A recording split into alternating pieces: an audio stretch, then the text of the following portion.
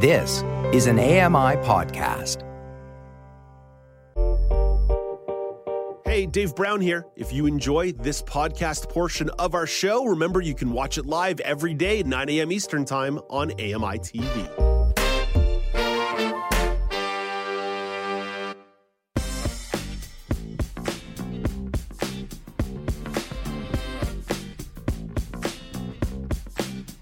Welcome back. It's Now with Dave Brown on AMI TV. Ikea is expanding their presence in the smart home market. The company is introducing sensors that can offer insight on security issues around the house. The sensors are meant to be affordable at about $10 each. Marc Aflalo is going to offer a bit more perspective on the technology. Marc is the host of Access Tech Live, which you can find Thursdays, noon Eastern Time on AMI TV. Hey, good morning, Marc. Good morning, Dave. I got to ask you a quick question before we even get into this. You ever watch a TV show and people are talking about something and you just want to get a word in edgewise? That's exactly how I felt when you and Brock were talking about smart home stuff.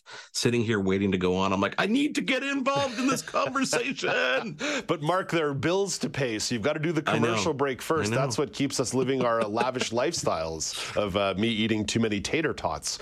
Marc, let's jump specifically into the IKEA side of this conversation. A full confession on my end, I didn't know IKEA was particularly involved on the smart home side of things. I thought it was more of the big tech companies. But these sensors individually, what kind of information are they collecting and communicating? So they're launching a line of 3 sensors. There's a door window open close sensor that does exactly what you'd expect it to do. It detects when you open and close a door. It's just a magnetic little contact that when something changes, it alerts you that that door or window has changed. There's a water leak sensor. These are always great to have in bathrooms or places that you know that if it gets too far. I did this before I went to Miami last week. I put one near a certain bathroom, and I said, if water hits this point, we have very limited time to save this situation. So I put one out there, so what does the water on the motion sensor? So a motion sensor, obviously, you know what a motion sensor is. When someone walks by it or some kind of detects kind of motion, it will trigger any kind of alert that something's going on there. Yeah, so all pretty good, and you know. The regular stuff, they used to have blinds and they have chargers and light bulbs, but this is their first time they're really getting into the sensor side of things. Yeah, it's thinking more broadly beyond sort of like you say appliances or small appliances, but thinking about truly, again, I use the word security, right? I think about a leak as a security issue, even though it's not someone robbing your house, it is someone destroying your things. Well, these are the basics of a home security system, right? Yeah. You protect your doors, your windows, motion if someone comes in, and of course, water breaking. That's just oh gosh, peace of mind. I autobiographically had that happen 3 times to me over the course of 12 months, and I was not a happy boy. Marc, when I think about these sensors, right, the way they're laid out and described, I say, okay, that's the use case. It makes total sense. But you're cooking up something in your mind about how they could be used in an unconventional way.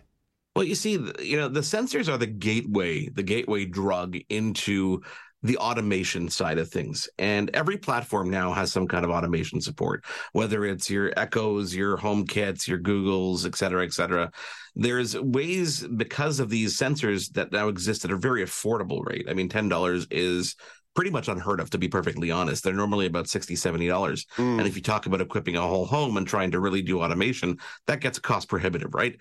But now at $10 a piece, you can really have some fun with this kind of stuff. And you can have basic fun. So for example, if a door opens, open the light that is as close to the door as possible.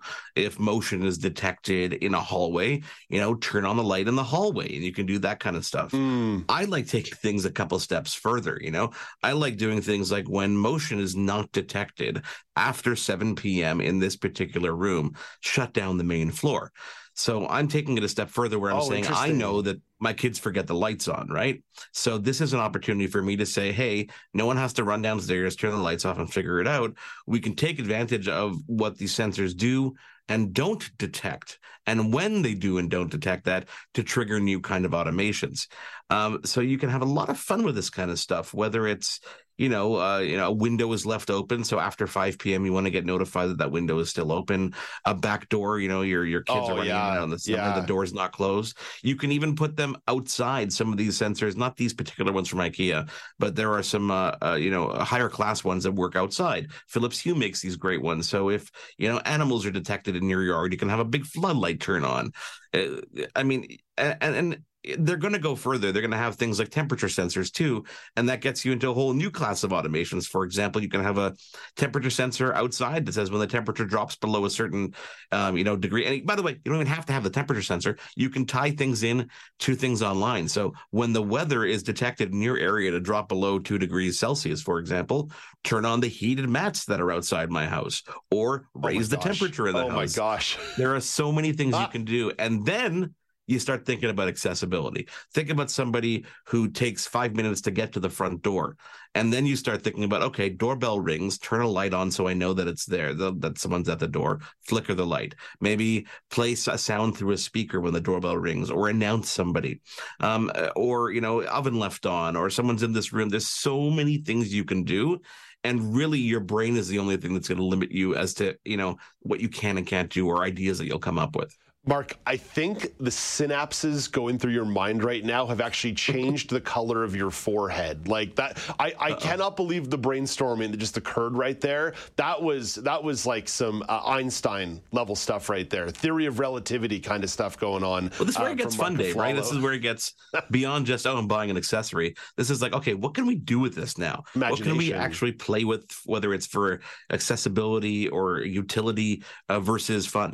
There's so many things you can do. And like you said, that leads back to the price point. Now, again, $10 is not nothing once you've bought 10 or 12 or 13 of these things. But the idea of putting 10 or 12 or 13 of these things around a house means you've created quite a bit of coverage because of that price point. Well, think about it this way. A modern day door window sensor was about $50, $60. Yeah. So you can now get 6 of those and cover more than a small apartment, most small homes, with under $100. So that's pretty cool. And the fact that we are getting into a point in time in the technology where it doesn't matter what speaker you have, it doesn't matter what technology you use, because everything's slowly becoming cross-compatible. Yes. Again, newer items are becoming cross-compatible. These items will be one of those items because they have matter and thread in them, which is a conversation for another day. But allows them to be cross-compatible with other devices means that you can not have to worry, is this not going to work with my Echo? Is it going to work with my Home? Is it going to work with my phone, Android? You don't have to worry about that kind of stuff anymore. So it does get really exciting on both the playing aspect of it and also the utility aspect of it. Mark, you mentioned before that IKEA does have a little bit of presence in the smart home market prior to this. As I mentioned, it was a bit of a surprise to me. I always thought of it more as the big tech players in this space. How does this fit into IKEA's overall presence in the smart home market? And if I was to really get you to editorialize here, coming back to this price point, if you start getting these entrees into the smart home market, would that potentially increase IKEA's presence in overall market share? Because once somebody buys a couple of these sensors, if they don't already have a hub, maybe they're just going to pick up the IKEA hub at the same time. I think IKEA is going after the consumer that's already in the store and will then realize, wait a second, they're doing a little bit more than just this furniture that I'm never going to be able to move again because it will fall apart. And they started with smart blind. Actually, I think it was smart bulb first, and then they went to smart blinds. I actually have one in my office here that I never use, by the way. Smart blinds, and now they have the sensors. So now they've really kind of completed that evolutionary circle of being able to now trigger and use their other products, right? The price point is really, quite honestly, unheard of, but given IKEA's footprint and how they are truly a global company that has incredible mass manufacturing, I'm not surprised. I haven't used these yet, so I can't tell you, are they the best in the world? How long does the battery last? Because they do run on batteries and you have to change that kind of stuff. But I can tell you that, from my alarm system experience, I've got a lot of wireless stuff in my house, just in the alarm system. I don't think I've changed a battery once in 6 years. Yeah. So in terms of IKEA itself, market share, they're not known as a smart home company, but they're known as a home company, right? Yes. Home furnishings. So the smart part just makes sense. That's it. And if you're walking through those aisles and you start seeing this kind of stuff for $10 a sensor, he'll throw that in the basket. That's almost worthy to be next to the gum at the end of the aisle. Yeah. That's it really is. I mean, at $10, you're like, you know what? I'll get some Tic Tacs and a window sensor. Yeah, if you're already buying a $30 lamp and a $$10,000 IKEA prefab kitchen, what's $10 for a couple sensors and $80 for the hub itself? Mark, I mean, throw a sensor in a drawer. You open the drawer, and an LED light goes on. Mark, yeah, there you go. I didn't realize that this Pandora's box was going to get you so chatty. You're a chatty guy by nature, but I didn't know this was the Pandora's box that was really going to get you going. Can't talk to you any longer, though, because you have to start preparing for today's episode of Access Tech Live, which hits the airwaves on AMI TV at noon Eastern. You've got me popping by for a couple minutes today, but what else do you have lined up?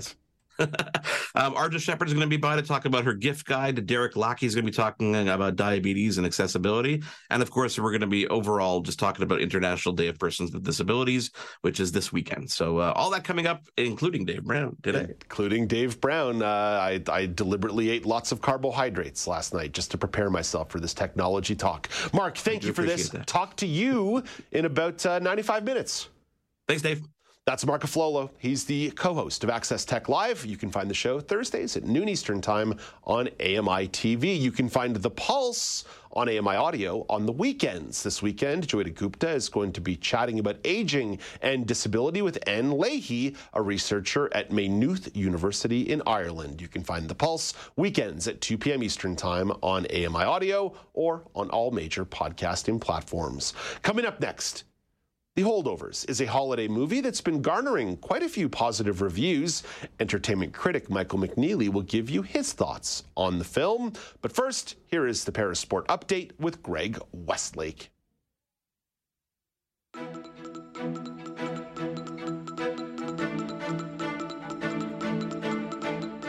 Hello, welcome back to the Parasport Update, produced in cooperation with the Canadian Paralympic Committee.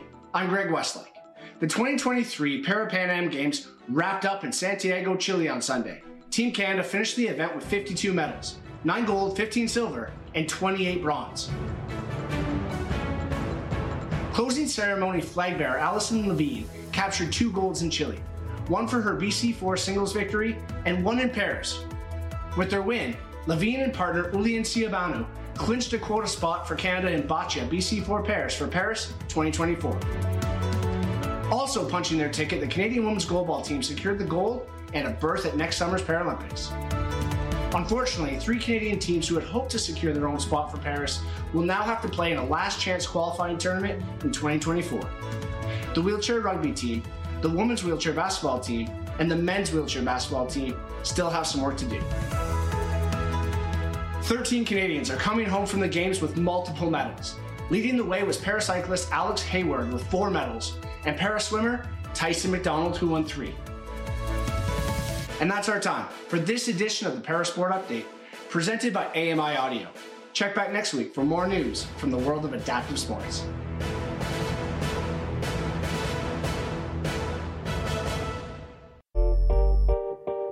Hey, Dave Brown here. If you enjoy this podcast portion of our show, remember you can watch it live every day at 9 a.m. Eastern Time on AMI TV.